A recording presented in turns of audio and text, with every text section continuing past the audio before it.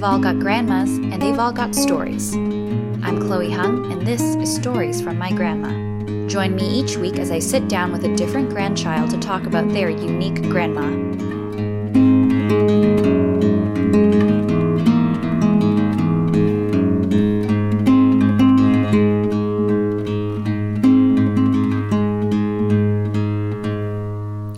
Hi, I'm Chloe Hung, and this is Stories from My Grandma. Today I've got Davis Carr with me. Hi, Davis. Hi, Chloe. Hi. Thanks for coming to talk to me about your grandma, your mom's mom. Let's start off with you. Can you tell us a little bit about who you are? I am a master's student at Ryerson University writing my thesis on selfies. And when I'm not doing that, I am a freelance digital media specialist. Ooh, very nice. Very fancy. So what is your grandmother's name? My grandmother's name is Edith Ballantyne. She was born in 1922 in Tahav, what was then Czechoslovakia, the German-speaking part, also known as the Sudetenland, and Bohemia, which sounds badass. It certainly does. And she's had a pretty badass life. Yeah. Which you're going to tell us about. Yeah, absolutely. So just launch into it? Yeah, let's go. So my grandmother parents were socialists and teachers. So I guess they were doing that when she was a little girl. And then when she was 16, World War II broke out, obviously. And her parents being socialist, her father organized to send them out of the country.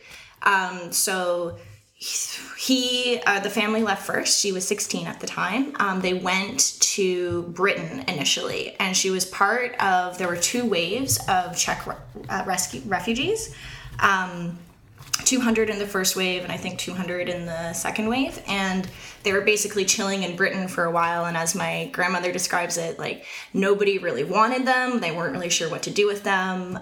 So they ended up sending them to northern British Columbia, where they were essentially told to clear the land and were like slave labor. Whoa. Yeah. It was super intense. So how old was she then when she went to British Columbia? She would have been 16 or 18. I'm not sure how long it took them to actually flee Europe. But so she would have been in her late teens. Wow. So still really young. Yeah, really young. So then she was also working to clear the land? Yeah, so they were, she was in British Columbia for a while. I can't exactly remember all of the dates, so I'll have to fact check a lot of this later. But essentially she was telling these stories from when they were in the camps, and they were sort of told, not that any of them could really speak English at all, so that caused a lot of difficulties, but they were essentially informed that they would get the land after they cleared it, and they would sort of, create farming communities for them. But it became pretty obvious to the workers that wasn't going to happen, just the way they were asked to clear the land and things like that. So my great-grandfather actually organized a protest with all of the laborers, and they had a sit-down protest and refused to work, which didn't go over very well because none of them could speak English, so they couldn't articulate their demands, and the Mounties got involved and apparently forced them back to work and had guns and batons and stuff. So it was a really intense scenario from what she told me. Yeah, that sounds really huge. Yeah, so eventually she left her family or I can't remember if the entire family left, but she ended up in Toronto, where she worked as a maid for a number of years. And it was during this time that she first became involved with the Women's International League for Peace and Freedom. They were working with displaced persons in the wake of the Second World War, and they were teaching English to refugees. So that's actually how she learned to speak English, was through this organization. She later moved to Montreal and met my grandfather. I'm fuzzy on all of the details as to how that happened, because usually when we talk, it's mostly about the first part of her life. Right. But after she married my grandfather, he got a job with the ILO, the International Labor Organization, in Geneva. So they moved to Geneva and started the family. So my mother and so her your mom siblings. was also born. Yeah, they were all born in Geneva. Oh, I see. So why do you think it is that she always emphasized more on her early life pre your grandfather? She actually doesn't talk about it that much. It's more the family, I think, were mostly interested in the early parts. As well, for my mom, she was around for the latter half of my grandmother's life and career. Because my grandmother actually went on to become the president of WELF, the International League for Peace and Freedom, which once the kids were out of the house, she started working again. And so she had like a pretty late career. So your family has had this, it sounds like a very long legacy of social activism, starting with your grandfather organizing everybody, and then your grandmother and your grandfather and your mom, and now you. Yeah. Yeah, it's a lot to live up to sometimes. Not that I don't really think that about having to live up to a legacy very often, but especially with my mom's line of work, she works for unions, and it's always been very much part of my life, the community activism and organizing. So. What's your grandmother like as you remember her now to be? My grandmother's awesome. She's so smart is my biggest takeaway, and extremely wise. We've always had very mature conversations, really political conversations, but I think her politics as well. She's such a strong pacifist. Has such socialist and communal ideals that I find incredibly inspiring. And whenever we meet, I try to ask her about her take on world events and things. And she just stresses this pacifist, peaceful approach to everything that I really find inspiring, as well as her anti-capitalist beliefs as well. I assume that sort of comes from her childhood. Yeah. Having had to flee, I guess. Absolutely. Well, and being raised by socialists as well. I think that's always been very much part of who she is and her identity. Cool. So did your mom talk about her as a mom? Yeah. That's a really interesting question. I think my mom talks about her parenting in contrast to how both she raised me and my brother, but also how my grandfather interacted with the children. He was a very powerful force in the family. And one of my earliest memories of him actually is being very intimidated and almost fearful, because he just was such a strong presence. And so I think there was a lot of, he was sort of had these ironclad rules, whereas she sort of worked within them and was like the mediator between the children and the father. And my aunts and uncles have had many conversations about her parenting, and I think they feel that she was almost too hands-off. Like she says now that she never really realized what they were feeling about my grandfather and sort of their personal struggles, the inter-sibling struggles. So I think she's always sort of been a bit on a pedestal for the family. I think that's safe to say. How much of that do you think is her, just her personality, or versus women of that time who often had to let their husbands just do whatever they want? Well, I mean, you definitely can't discount that social context, but I do, speaking to her now, something that I'm very struck by is her lack of sentimentality. Like, she doesn't have attachment to physical things, and she can very easily let go. And I think maybe part of, going through the trauma of being a refugee was having to be content with nothing and sort of having that distance from the physical in that respect. But I think maybe the effect is that it can make you more emotionally distant as well if you don't have the same kind of nostalgia or sentimentality as other people.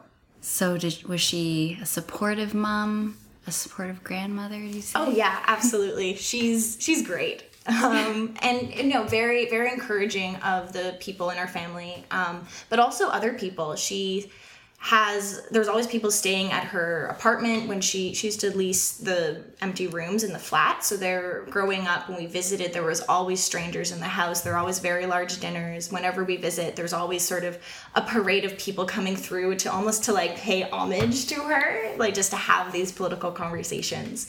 So there's a warmth about her that is very engaging and very comforting. And she's the type of person who, when you speak with her, she makes you feel like you're the only person in the room and is very engaged. That's awesome. That's a very good skill to have. Very much so. So how did your mom then get back to Canada? Did they all move back, or was it just your mom who? That's a really interesting question, because when you work for the UN or those organizations, they would send you back to your home country for free. And so growing up, my grandfather used to make them take the ship because the travel time didn't count towards their vacation hours. And so that was the longest he could get off. So they would have this like 2 weeks passage or whatnot across the Atlantic Ocean. Wow. To go visit Canada. And so I think like Canada was always very much their home. None of the children ever got Swiss citizenship because they have mandatory military service.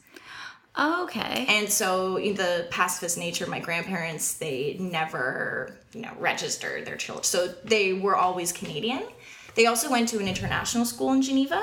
So I think there was always a very strong sense of Canada is our real home, even though they had always lived in Geneva. And so they would go back quite a bit. And all of the siblings moved to Canada. Oh. The oldest son, Aiden, was on the Canadian national ski team.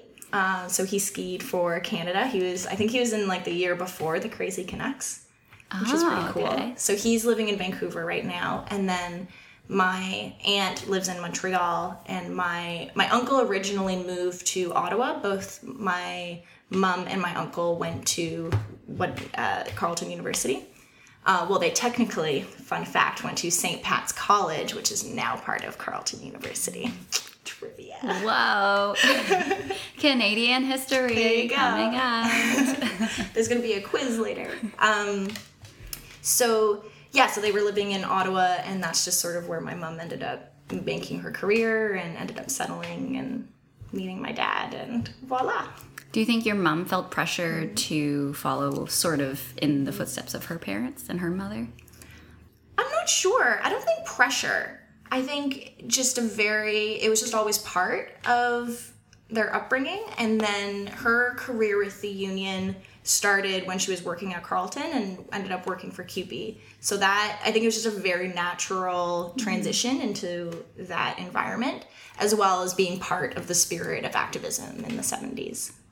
So your grandmother is now in Geneva? Yes. And you're about to go visit her? Yes. In a couple of weeks, I'm going to be landing in Geneva. That's so exciting. Yeah, I'm really pumped. When was the last time you saw her? Last time I saw her was last May. My brother, my mom, and I were visiting. And part of why I'm going is because she's coming back for Thanksgiving. So I'm going to be flying with her. And she's doing kind of Canadian tour of all the siblings. How old is she? She is 92. Wow. Yeah. That's up there. It is. So how long ago did your grandfather pass? My grandfather passed in 1998. Did you notice a change at all with her after he passed? It's really hard to say because I didn't spend a lot of time with them together, and I was so young that I didn't have a great picture of their dynamic. He was also very ill for a while, so my memories of him are always sort of being in the more of a feeble, ill state. Right.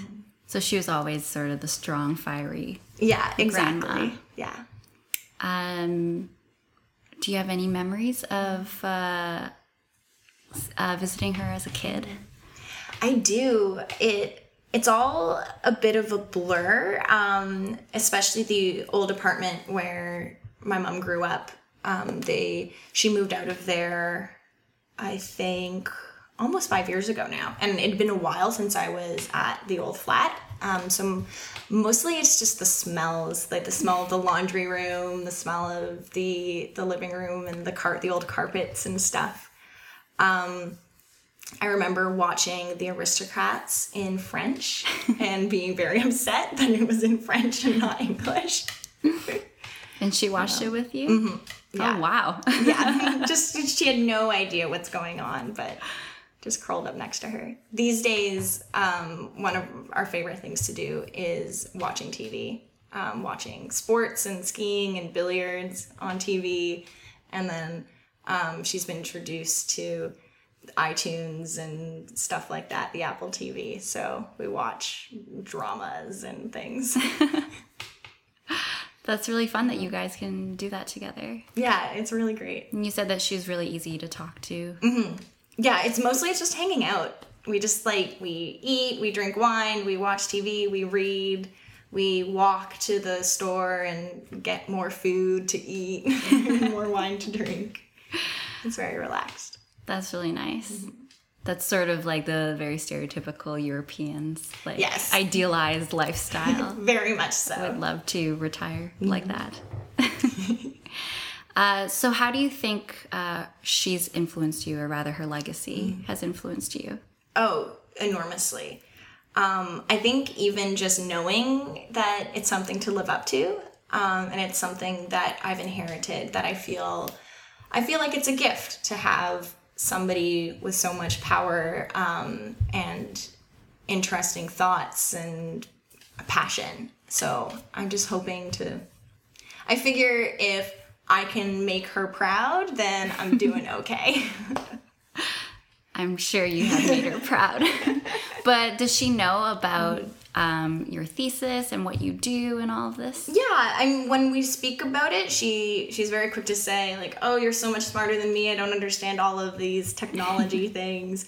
But she always has such a acute political analysis of the world and like understanding how the role of capitalism and stuff. I feel I have a lot to learn from her. Can you sort of give an example of her political analysis of something? I don't want to get her in trouble too much, but we've had conversations about the way she feels certain international organizations, the movement in the world towards what she would describe as sort of, what's the word I'm looking for? Like giving in to sort of government and capitalist pressures and not being radical enough. And so I think people acquiescing to sort of the status quo. And so she thinks that capitalism is the root problem of political inequality and of violence in the world, and that there's no point in addressing, not there's no point, but the important thing is to address income inequality and structural inequality as opposed to simply fighting these wars. So when you're over there, what are you gonna ask her? Oh man, well, I'm hoping to record her story. That'd be great. Yes. Because she's getting on in age and all of that. I think I'm just trying to soak up as much as her as I can and ask all of the questions and prod in all of the different ways and just try to collect all of these memories of her while I still have a chance. That's really beautiful. Is there anything else you want to tell us about your grandma? Oh man, she makes incredible cucumber salad and a really, really good tartar sauce as well. Ooh, is she a good cook? She's a really good cook. She used to smuggle us meat from Viande Séché from Switzerland and try to cover it up by also bringing laundry detergent, which we couldn't get here, and try to cover up the smell. She's quite the rebel. Yeah.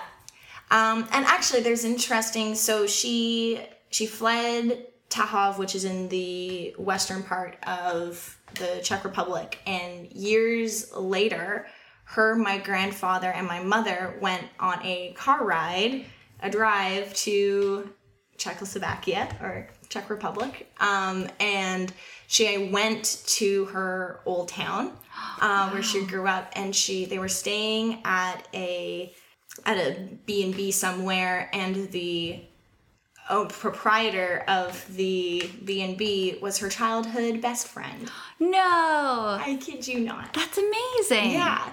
Wow. I was actually just going to ask you if she ever went back. So that was the only time that she went back. Yeah.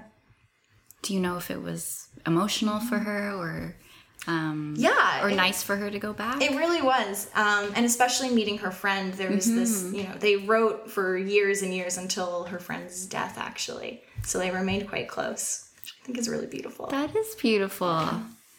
And then a couple of years ago, when I finished my undergrad and was traveling in Europe, I went to the town and found the house that she grew up in. Wow. And we were sort of hanging outside the door, taking pictures and like looking really awkward. And the guy who lived there came out and was like, "What are you doing here?" So the woman I was traveling with spoke a little bit of German, and he spoke a little bit of German, so we were able to communicate.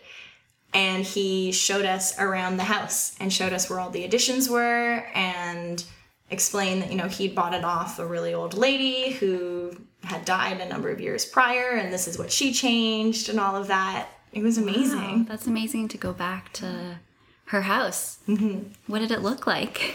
Really normal, a lot bigger than I thought it would, actually. It's like a freestanding house. There's sort of pinkish stucco on the outside. Pretty, definitely pretty shabby, but at the same time, had so many renovations, and it was really interesting to see sort of the life the house had taken on, and knowing that it had been around for so long and had seen so much, and that having a personal connection to this random piece of land in a different continent was very cool. That's so awesome that you were able to see that. Mm-hmm. To, I guess, wrap up a little bit, is there any advice that your grandmother ever gave you? Oh my gosh. There's a bunch of things swirling around. There's a note on my phone that's way too far back that has some of these things, but the one that comes to mind is never own property. It changes people. It changes people. That's great. Yeah. Okay. So, rent for life. That's basically, yeah. Do you think that has something to do with her, what you said before, she doesn't really have attachments to physical things? Absolutely. Wow. Well, she sounds like a really interesting lady, and I'm excited to hear your stories about her when you come back. Yeah, absolutely. We'll have to do another round. Yes. Edith Ballantyne, Part 2, coming soon. Awesome. Well, thank you so much, Davis. Thank you. It's great to be here. Awesome. This was Davis Carr with stories from her grandmother. Thanks for listening to another episode of Stories from My Grandma. If you're enjoying this podcast so far, please leave a comment on the iTunes podcast page. You can subscribe on iTunes or SoundCloud to get the latest episodes. Next week, I interview Nabil about his grandmother who was born in Delhi, India. Since her uncle was in the state legislature and her mother was a renowned cook, as a young teen, her family would frequently host Jinnah and Nehru at their house as they debated, discussed, and decided on the separation of India and Pakistan. You'll want to hear more about her. This new episode will be available next Thursday. I'm Chloe Hung, and this has been Stories from My Grandma.